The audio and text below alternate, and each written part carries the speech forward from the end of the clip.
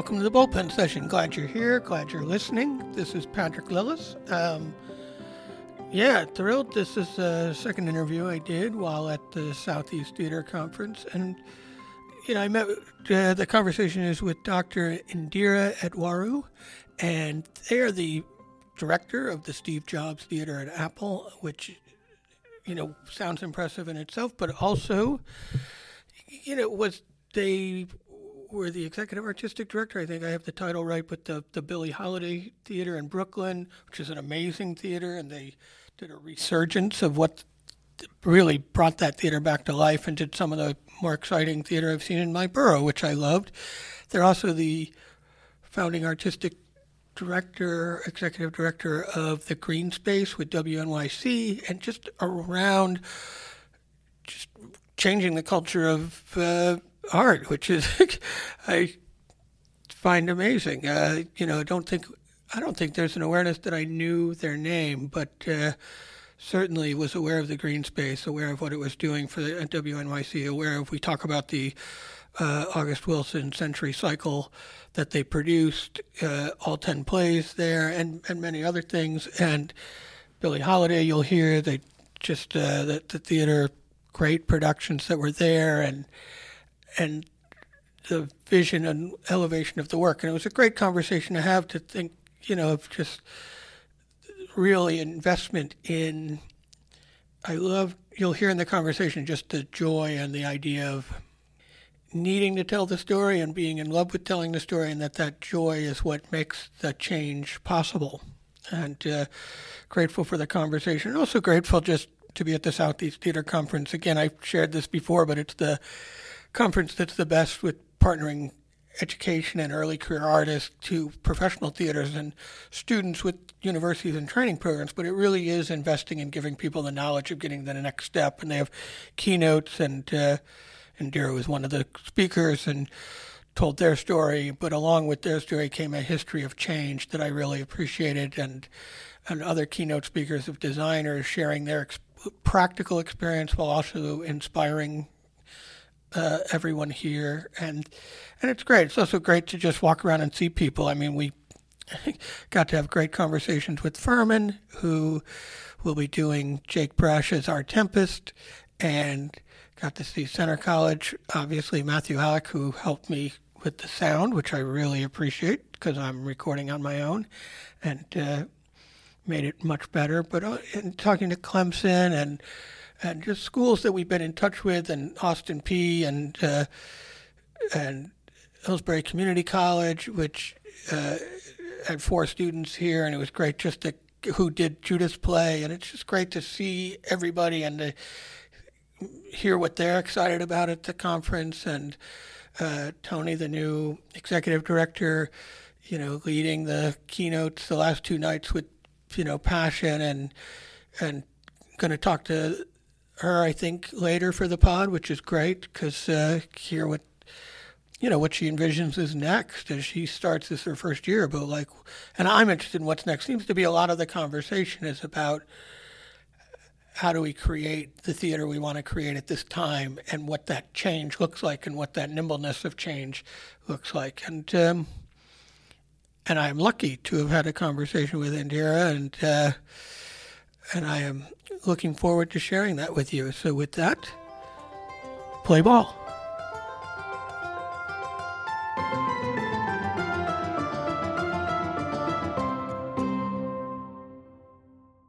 The Steve Jobs Theater sits at the highest point of Apple Park.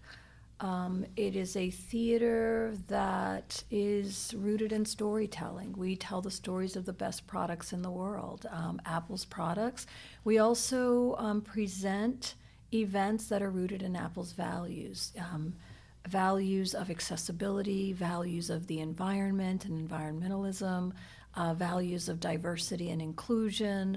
And we work with all parts of the organization. They're mainly for Apple employees. We do have 165,000 Apple employees across the globe. And COVID ushered in an opportunity to not only tell those stories, with Apple employees, but also in the theater, which seats 1,000 people. But it also allows us to put those stories online and share those with employees from across the world. That's great. And when it comes to programming, also, I just wanted to say, do you do outside stuff? Like, there was a partnership with Billie Holiday. I saw that the presentation of 12 Angry Men and Women. Is that something that is unusual? Is that normal?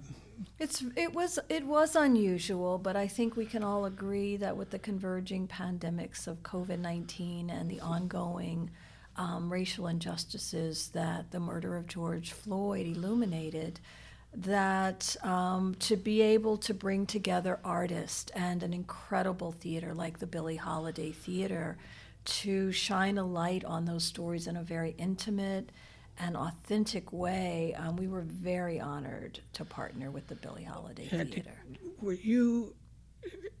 I was going to ask if you were engaged in producing it. I just want to say I thought it was incredibly impactful, but it was also one of the better produced streaming theater things I'd seen, just with the music and the filming of the street in the back, and all the performers were incredible. Yeah, I did. That was my last project in New York. It actually was my last project as the executive artistic director of the Billie Holiday Theatre, and I did direct that piece. I did conceptualize and direct it, and I stood in the rain with the entire crew because we had quite a downpour in September of 2020.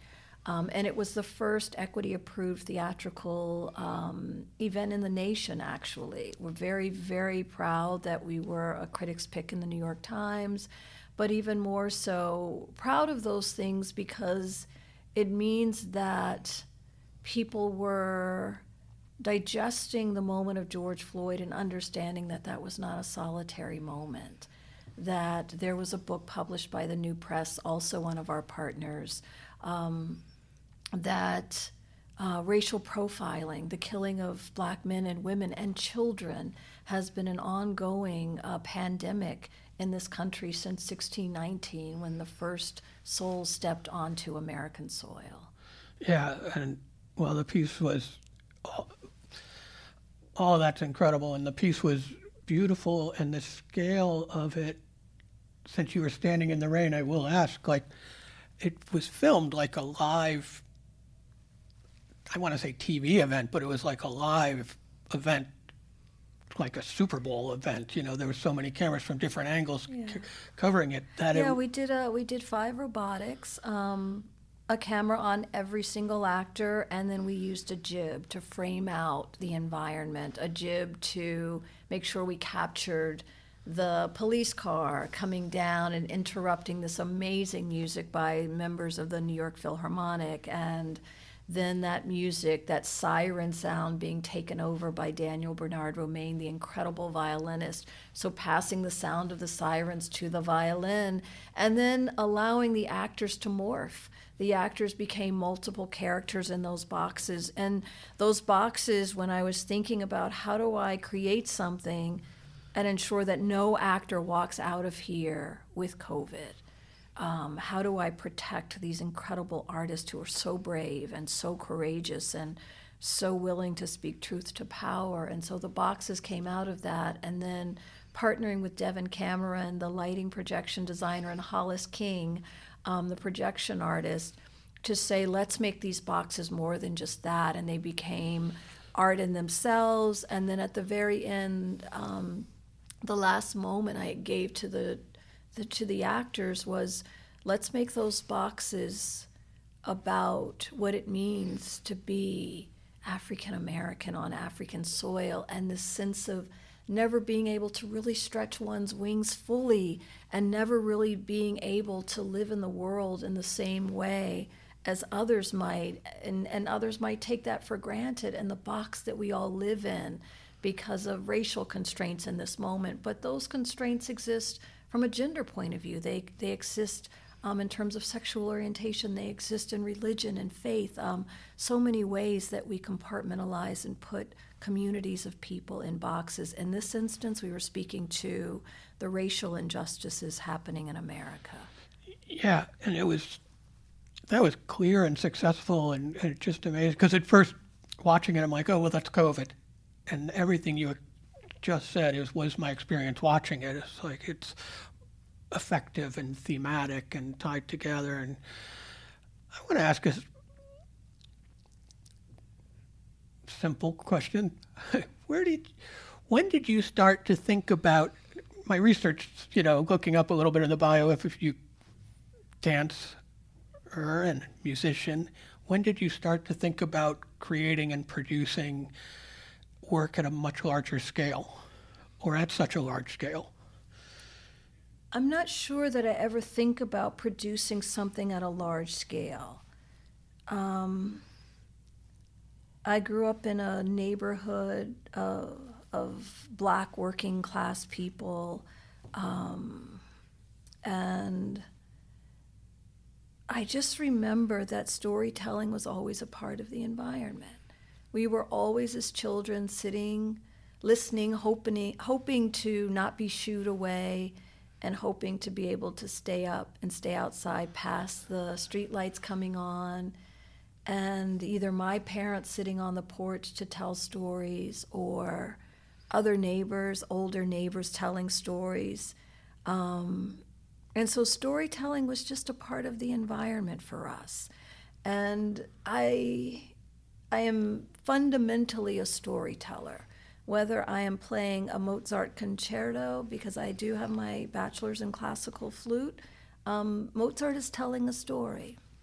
Whether I am dancing and thinking about a Tchaikovsky or about a Catherine Dunham, there's ultimate storytelling in it. Or, I studied with Carrie Amu Welsh, who's not with us any longer, but she was an artist who codified an entire form of dance based on Pan-Africanism, and she lived in Africa several years of her life and pulled from multiple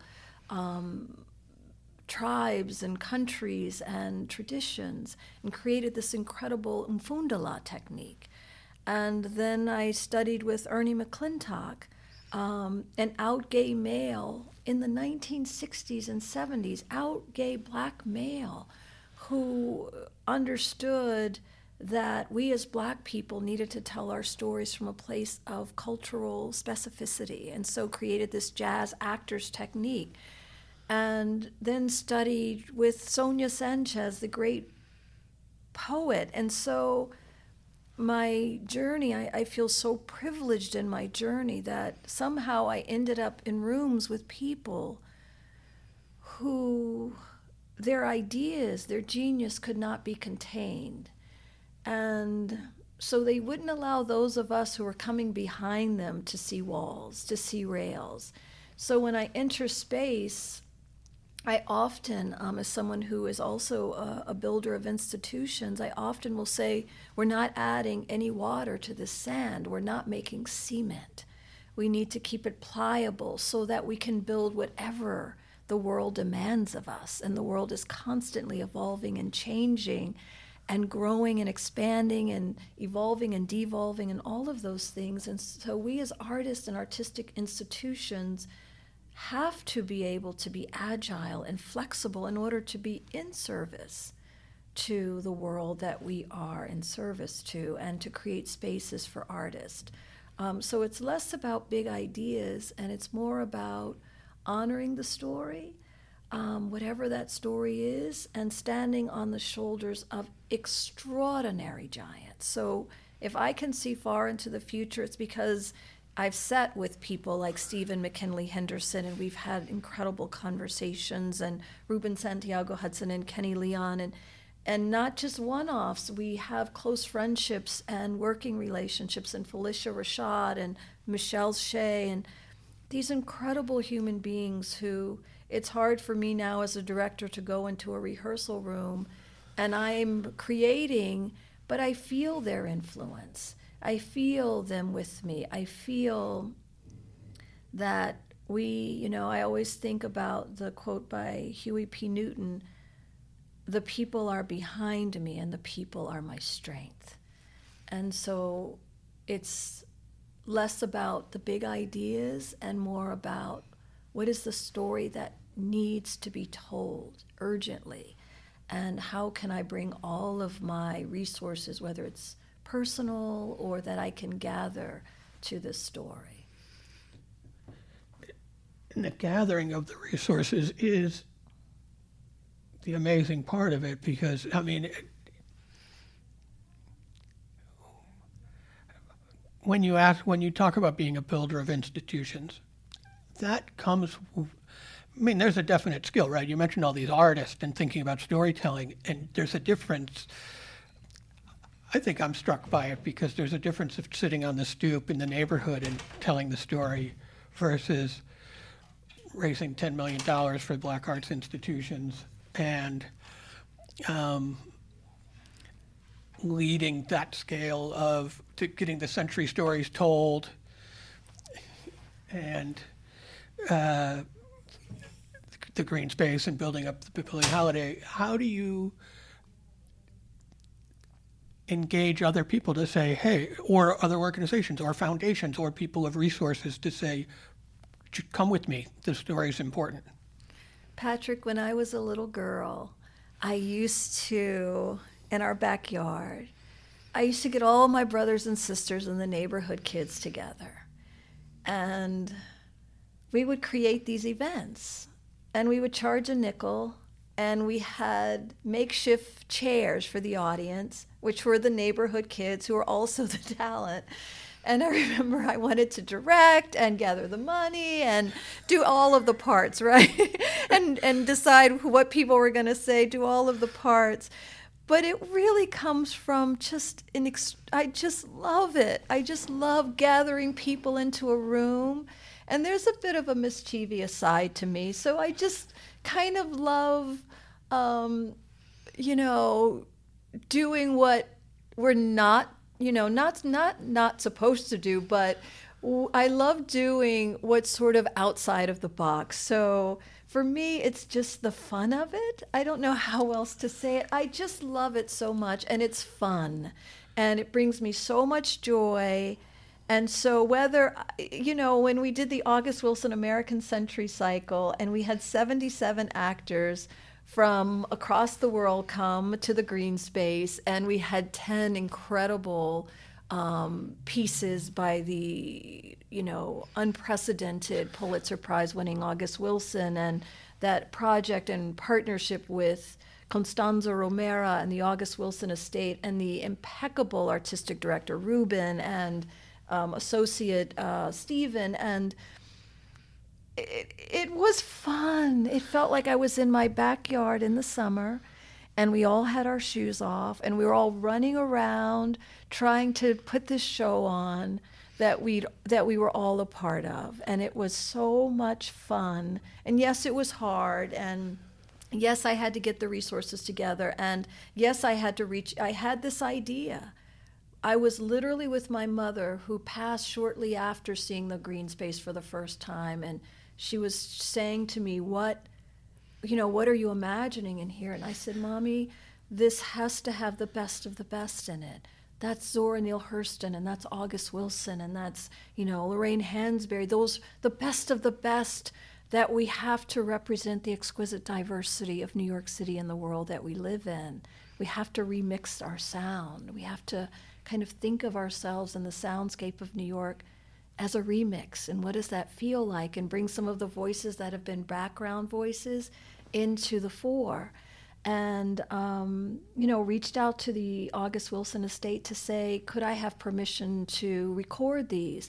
After she gave me permission, I knew I needed a partner in this, someone who could helm it, and so had conversations with multiple people. And the person who finally emerged as the one was Ruben. And so really it was just young at heart people who love this work so much. And that's really what it feels like. I know it's hard, and I do get tired at times. And I do know that there's a political landscape that I'm navigating. I do know what it means to be a Black woman in circles that are often very male-centric or very white-centric, and sometimes I'm the only one. I know what that feels like. But at the end of the day, I just count it all joy.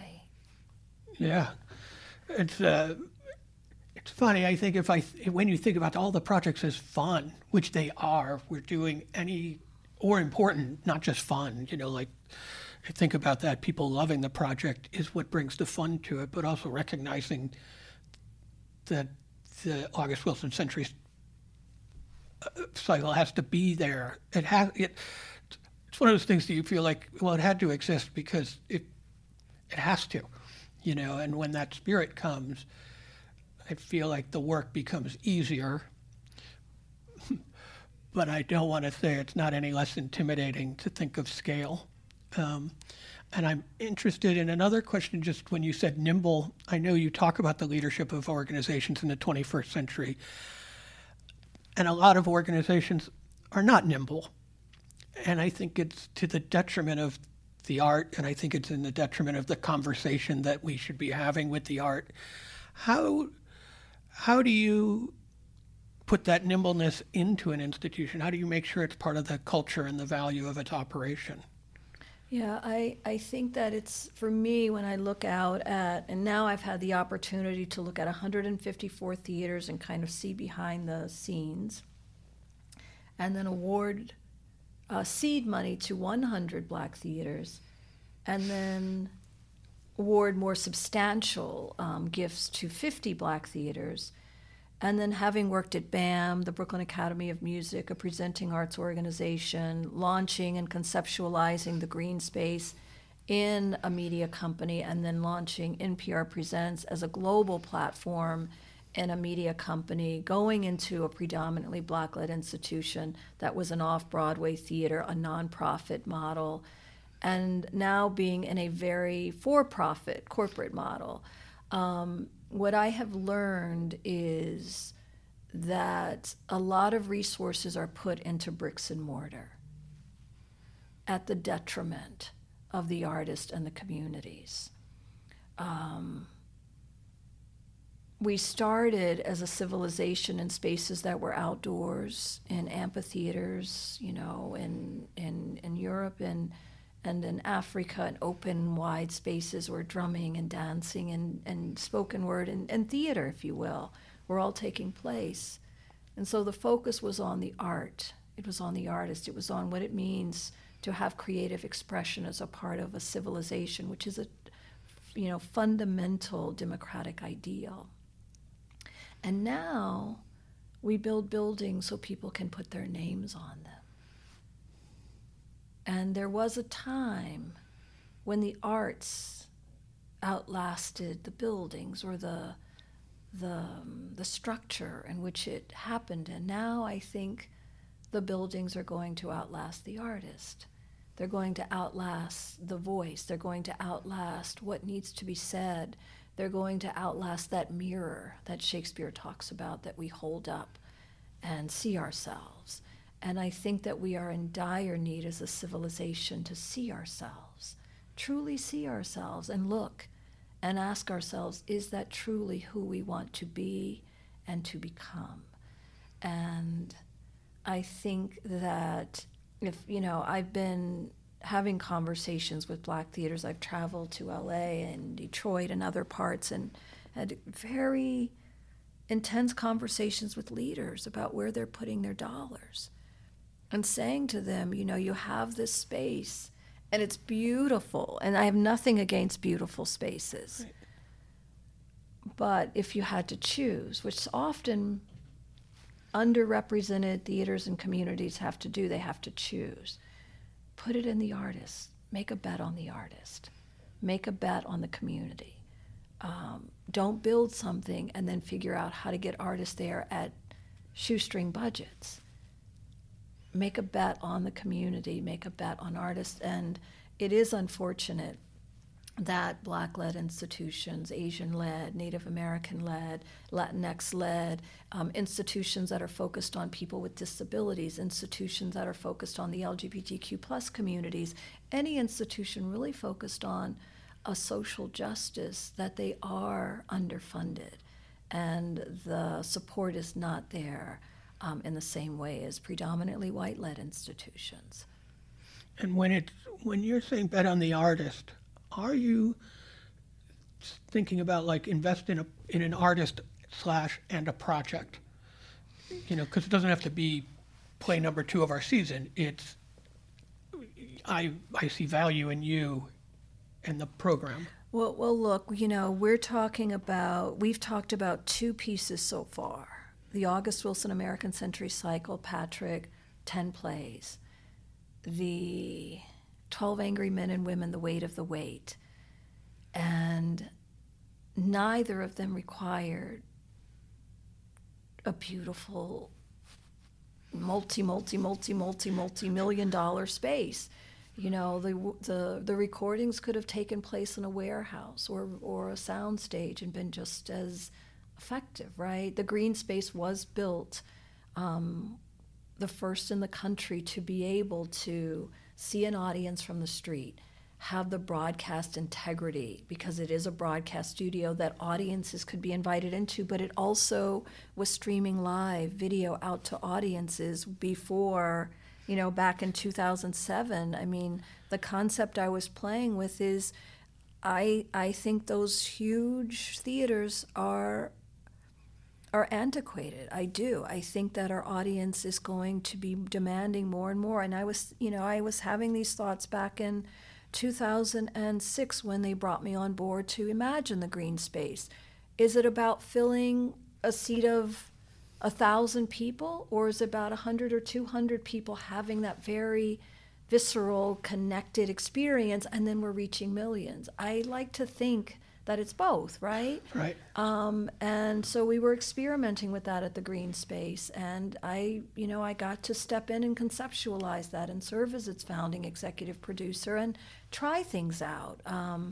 And now I'm seeing it happen now. How many years is that? 16 years later, and I'm fascinated. Because we're still there, and it still seems hard, and but all of that to say, at the end of the day, for me, regardless of whether one uses one platform or multiple ones, as long as we maintain the integrity of the story, that's always been for me the most important thing. And anyone who's worked with me knows that the non-negotiable is excellence. Non-negotiable is? Excellence. Excellence. The non-negotiable is excellence. Yeah. I agree about the 200 versus, it's both. Great. It'd be great if the house is full and everybody, as many people as can have it, but what's important is that the conversation is effective and impactful for the people who are having it. And having it means the presenter and the listener and the receiver. And I'm going to ask you to talk just because I think it's in, you say it a lot and I want to get it right, but the stories that matter and topics of our times. And it's interesting because there's an and in there, and both times I read it, I was like, it's one, it's not or the other, it's both. And what does that mean to you, and how are the topics that matter? It's funny, it's when you're somewhere like Apple, there's this global awareness, and I think you said the same thing with NPR, right? It became more of a, not New York-centric, but global. How do you have an awareness for that conversation, and how do you measure, this is a weird question for me, I'm not sure I was planning on it, but how do you feel the impact of the audience? How do you see if it's impactful in the change it's happening with the 200 people or whoever is the audience? Yeah, I'm constantly paying attention to the audience. I'm not one to curate or produce or direct, and good luck, and whoever sits there, it's irrelevant. It's actually quite relevant because the audience is a part of my show. They're the kids in the neighborhood. They're part of the show, but they are part of the show. The energy they're bringing, the understanding they're bringing of the story, super important.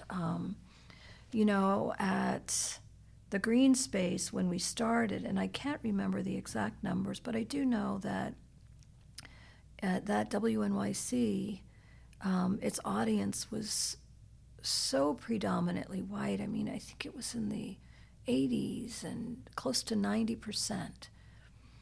And what I thought might be really interesting as someone who loved public radio and grew up listening to it with my parents, is what happens when we are open to the street, meaning you can walk by on Varick Street in Lower Manhattan in Soho, and you can literally see the talent inside, and you can see who's leading the conversation. So we couldn't just put diverse people in the place of being in the conversation. We also had to put people of diverse backgrounds in leading the conversations, and then we also had to focus on the audience. And by the time I left, the audience, like New York City, which is a little over 50% people of color, that's what the audience represented. And that felt really special and really great. Yeah, that's amazing success. It was really incredible. And they were younger. Still all those things of, highly curious and culturally, rich and complex. And it was a beautiful audience. It was just a beautiful audience. And so I do think of the theatrical experience as three-part. It's, who's behind the scenes leading, who's on stage, and who's in the audience. That is singing in a three-part harmony that the American theater is still learning, how to sing in that three-part harmony. And it is an absolute must going into the 21st century. I love that our young people are demanding that of us. I love that things like We See You White American Theater emerged. I think that's super important. I think it's important that institutions like Black Theater United, taking Broadway artists, and they said, we don't just want to perform on the stage, we also want to, lift a light and shine our light, use our space in the world and shine a light on some of the injustices and inequalities that are happening. And so lots of really, I think, impactful things are happening in the world. I agree. I'm wondering if when something you said about the American theater slowly, and what do you think the barriers are for the changes that are happening? Only because it's funny, I was reading an article of yours, an interview in 2015, where you were, I feel like, talking about the conversation that then emerged from White American We See You. And obviously, long before I had a clear awareness that this is an issue. And I think the topics and the themes are being presented. It's very funny. I'm asking you a question. I'm about to give my opinion. But I'd love to. But I also don't see, the one thing you listed was the leadership. You don't see the people, not just leadership, but the people inside the building who are doing the presenting. The presenters may have changed, and maybe we're getting a more inclusive audience, but it does not feel like the inside of the organization is transforming. And I think if you're going to talk in that three-part harmony, I think that's the part we need. Yeah, I think that's right, Patrick. And, I think we're still not all on the same page about what we want. And Audre Lorde, the social critic, lesbian social critic, made a profound statement that I read in my, late teens, early 20s, where she says that we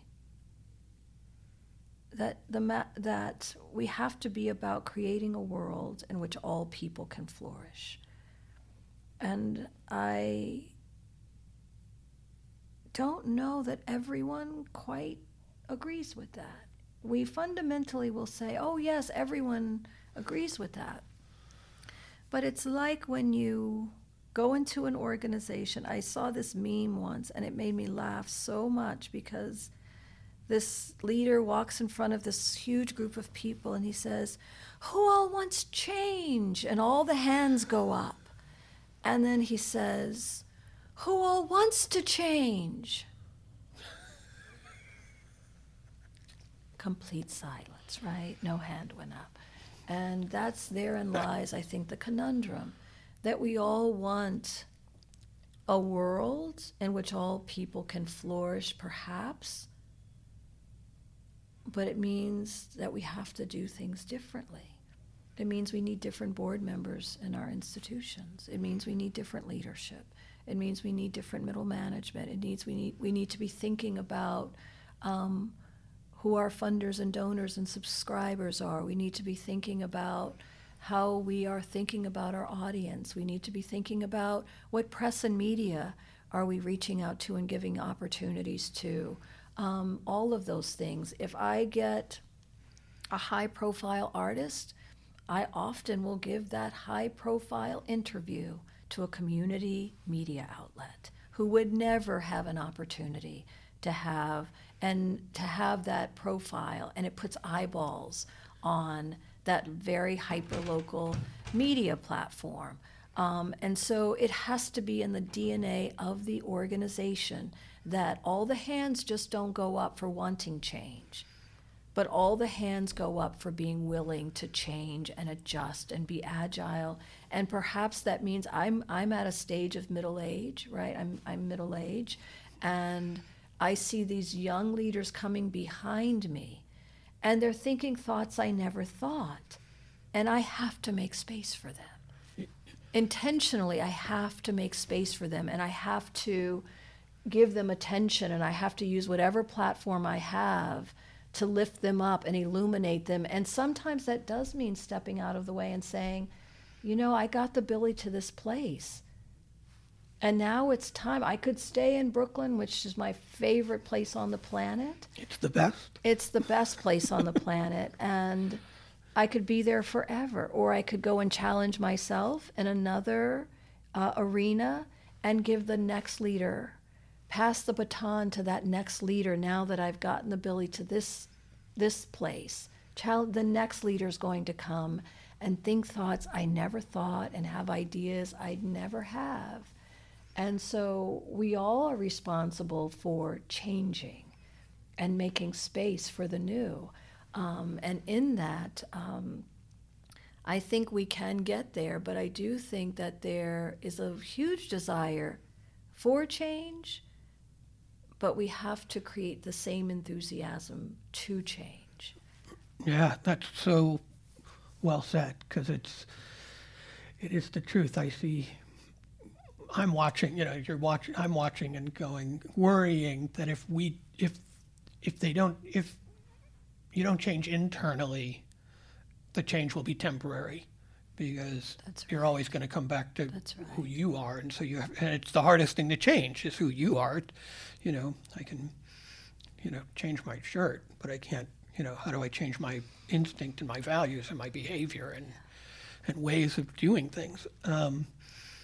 And it's also interesting, it's great to be at the Southeast Theater Conference with all the young people and hearing their questions yesterday at the talkback. I thought, all right, they're engaged and they're thinking about things in a different way, and just allowing yourself to have that awareness.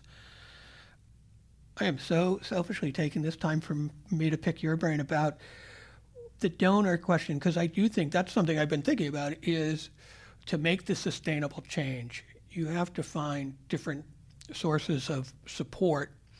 And how do you do that? But what I really mean is people are going to support what they want to support. So do you go and find people who believe in if you've already existed, what your institution wants to do, or do you as an institution do that internal change and say, we need to be doing this, will you do it with us? I may have answered my question, but... Yeah, I think again, I'll go back to really having a deep belief in the ecosystem, and that the philanthropic world, funders, donors, are one part of it.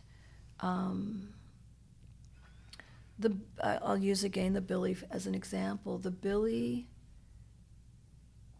had to be brave even before others were willing to be brave along with us and take a bet on us, meaning to invest in the Billie from a philanthropic point of view. I remember that at the Greene space, that we had to be brave even when we were stretching dollars. Fortune favors the brave, and I believe that. And I believe that it takes a lot of courage to step out and do, and I think that is what underrepresented communities and artists and leaders and underrepresented institutions bring to the table, is an historic bravery, an historic willingness to produce with almost few to no resources, still willing to produce. My mentor and teacher, Ernie McClintock, I've mentioned him before. I don't even know if he had budgets. I don't know. I just keep thinking. I know that we used my Jeep Cherokee as the company, vehicle for so long. And we put sets in there and costumes in there. And I drove down to North Carolina for the Black National Theater Festival. And I don't remember if we got paid or not, but I don't remember caring. Because Ernie, when we talk about stories that matter and the topics of our time, he is a quintessential embodiment of that. Stories that matter, Cheryl West, Before It Hits Home, the topics of our time, HIV and AIDS in the Black community, which was being completely overlooked during the pandemic. So that's what Ernie was really great at, understanding that the stories that matter were married to the topics of our time, that he lifted up playwrights who were being brave and who were telling stories that may never appear on Broadway, and that's okay.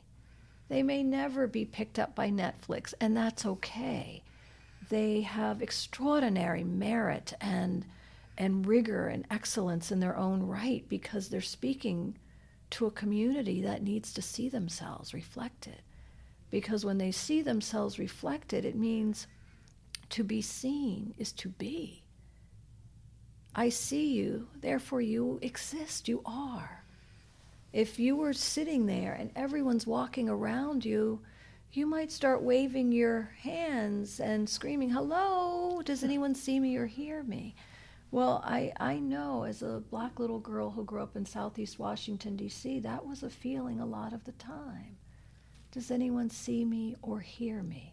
And so when I see myself on stage, I know I exist. I know I am. I know that there must be others like me. And in that, I begin to imagine whole worlds. And that is the power of representation. That is the power of finding the stories that matter and marrying them to the topics of our time, because we as communities are living through these things every single day. And so when institutions, artists, playwrights, choreographers, visual artists, composers find a way to express what's happening in the world in this moment, and they are able to tell a story through that, whether it's a very specific story or one that resonates universally, I think that's when transformation happens. I think it is when transformation happens. Wanting to know, I think it's funny, I hear about the truck going down to North Carolina and thinking that effort of not only doing the conversation, not only creating the work, but finding your audience and who has to hear it?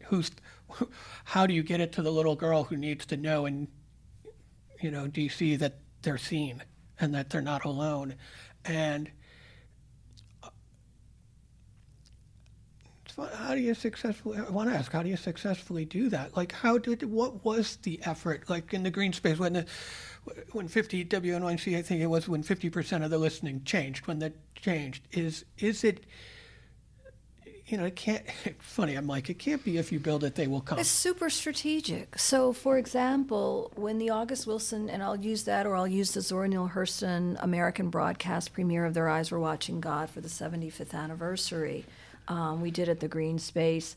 We made a strategic marketing and press decision that we would make sure we were inviting in not just mainstream press, but that press from Harlem and press from Brooklyn and local press who were reaching the diverse communities, that they were in the room as well. We also decided not to put the tickets on sale on air first, because the on-air audience is very different from the Greene space audience. They'll eat them all up, and then there'll be nothing left for communities of color. So we literally worked with the Amsterdam News in Harlem, and the Caribbean News, and we worked with the local papers, and they released the tickets first. We worked with press and cultural partners and cultural organizations in those communities. They talked about the tickets first. And then once we had about 50% of the tickets sold, we started announcing it on air. Right. And there's no risk there. Your listening audience is going to come. That's right. You're not. That's right. And we did the exact same thing. We finessed it. We, really massaged it. And I used to look out at the Greene space audience, and I called it a sea of white hair and white folks, right? It was all white folks in the audience, and it was silver hair. And I have my silver hair now, so I'm in the club, right? So, but when I left the Greene, so that was in 2009 when we launched, but when I left the Greene space in 2013, so I was building it for 2 years and then running it. It was not that audience. It was younger and older and younger, and Latinx and African American and white, and it felt like I was sitting in a New York subway train. Yeah. And that felt fabulous. Well, and I often sit in the back of the theater. I find my little spot and I sit. I want to hear the audience. I want to see them. I watch them watch whatever's on stage. To me, they are very much a part of the experience. And so, yes, as I'm leading up to the production, I'm paying attention to that. But once it's on the stage, I watch the audience watch. And that gives me a lot of data. Are they falling asleep? Are they glued? Do they hang around afterwards? An audience who makes a mass exodus for the door right after an event, I'm always curious as to how impactful that event was. So how long do they hang around? Do we have to push them out the door after an hour of, the event? And so, yeah, I think it's just, I think we have to fall in love with the theater in a different way, actually. I think theater is in many ways our love story to the planet, and I'll talk about this in the keynote I'm giving. And I think in a lot of ways we've committed to it. We've married it, right? So it's a business transaction. Those of us in the theater, we've married it. It's a business transaction. But sometimes we've let that marriage grow cold. And I think that I'm not talking about a marriage legal commitment to the theater that we should have. I'm talking about falling in love with it so much that you pay attention to it. You notice when it needs attention in one area or another. You're in it. You're invested in it. You see it. You're evolving with it. There's something so beautiful about being able to do that. My love affair with the arts and culture and the theater it's still driven by extraordinary passion. I have never had to work a day in my life. I've had to get up and go into spaces where I get to do what I love. And yes, I get fatigued like anyone else. But I am in love with what I do. I am in love with the American theater. And because of that, as James Baldwin says of America, I have the right to criticize it. And I think the American theater in some ways has lost its way and does need to return to an extraordinary love affair for the story and the artist and the fundamental core of what we're doing. Forget about the buildings. Forget about the donors. Forget about all of that. If we can return to that, I think the donors will come. I think all the other things will come. I know they'll come because they have proven that they believe in it, and they believed in it when it was new, and they believed in it anytime when it evolves and changes. I love hearing, because I have no doubt that I love the art, and that I love the work. And it really resonated what you said, because I think that also that idea of love, of paying attention to your partner and what do they need, and how do I, because I think not at this moment, I think at every moment theater needs something new, because you can't do what you did before. Your partner's always evolving. Well, theater's always evolving, right? Yeah. And so to say, we're loving theater the way we loved it back in the 1950s or the 1960s or the 1970s or 80s or 90s and now into the 21st century, it's not adequate anymore. And right. It's not, I don't see the theater. Right. And artists are letting us know in no uncertain terms, and audiences are letting us know they are not returning in the way we thought they might. Well, audiences are telling us something very clearly, and so let's listen.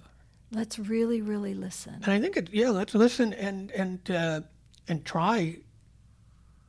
I don't want to say try to give them what they want, right? But try to figure out what it is, because I know there's a different calling in me of what I need to communicate today than I did in 2019.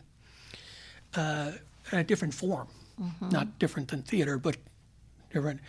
And but I think they will. There's this, there becomes this excuse of like people aren't coming back because of the pandemic, and it's like, well, it's not true. I went to a Yankee game; it's sold out. It's sold out, right? Wynton Marsalis said something, and it was in 2008, 2009 when I was launching the Greene Space. Wynton said, "You have to take audiences where they don't even know they want to go yet." That's been a marker, a cornerstone for me. And it comes back to, Patrick, this idea of being brave.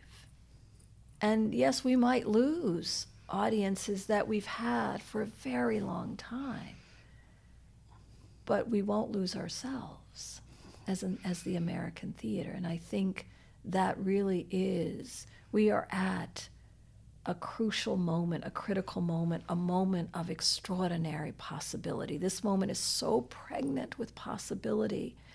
And I do believe it's the moment to relinquish space, to hear new ideas and new people and new voices, and let that marinate with ideas that have been here, that still work and that still hold up, and let it all come into this, great tapestry of thought. But it's not about taking the old tapestry, cutting it up and sewing it together in a new way. There has to be an unraveling. There has to be new threads added. There has to be a different shape. There has to be a different composition within this tapestry. And if we can do that, I think our audiences, they'll do what, they'll do what I remember from being a child. It's less about our audiences being critical of what is on stage, but perhaps it is more about who they have to be in the process that we create for them. Who do they have to be in the process? Who do they have to be in terms of, where do they get to know about things happening in the theater? Where do they get to read about it? What personal sacrifices do they have to make to see great theater? And I'm talking about ticket prices, and I'm talking about geography. How far outside of their communities do they have to go to see great theater? And then pick up children from school and take care of an ailing parent, and then still go see great theater and travel on a train 45 minutes when affluent communities don't have to do that, right?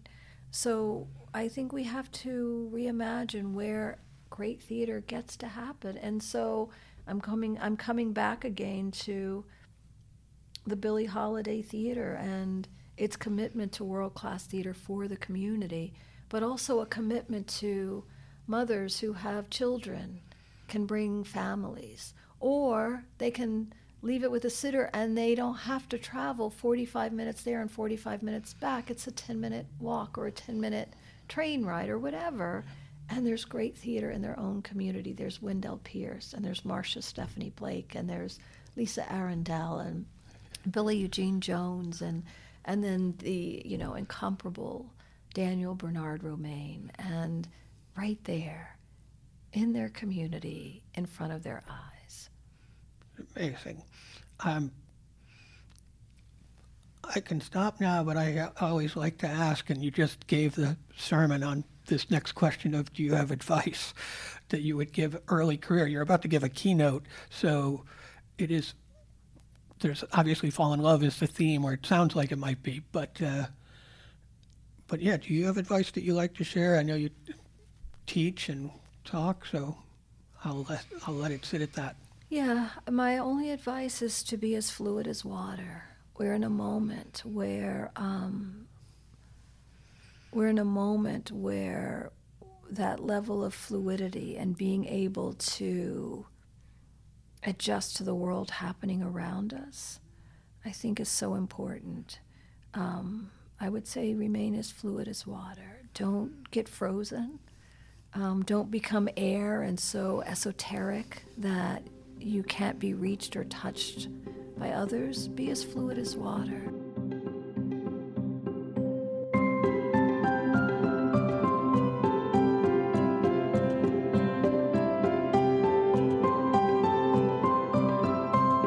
Oh, again, that was great. It was so nice to get to talk to Dr. Etwaroo, because it's funny to say doctor, and at the very end of the conversation, she mentioned Lisa Arundel, which is how I actually was first invited to the Billie Holiday, which I should have known because it was in my neighborhood.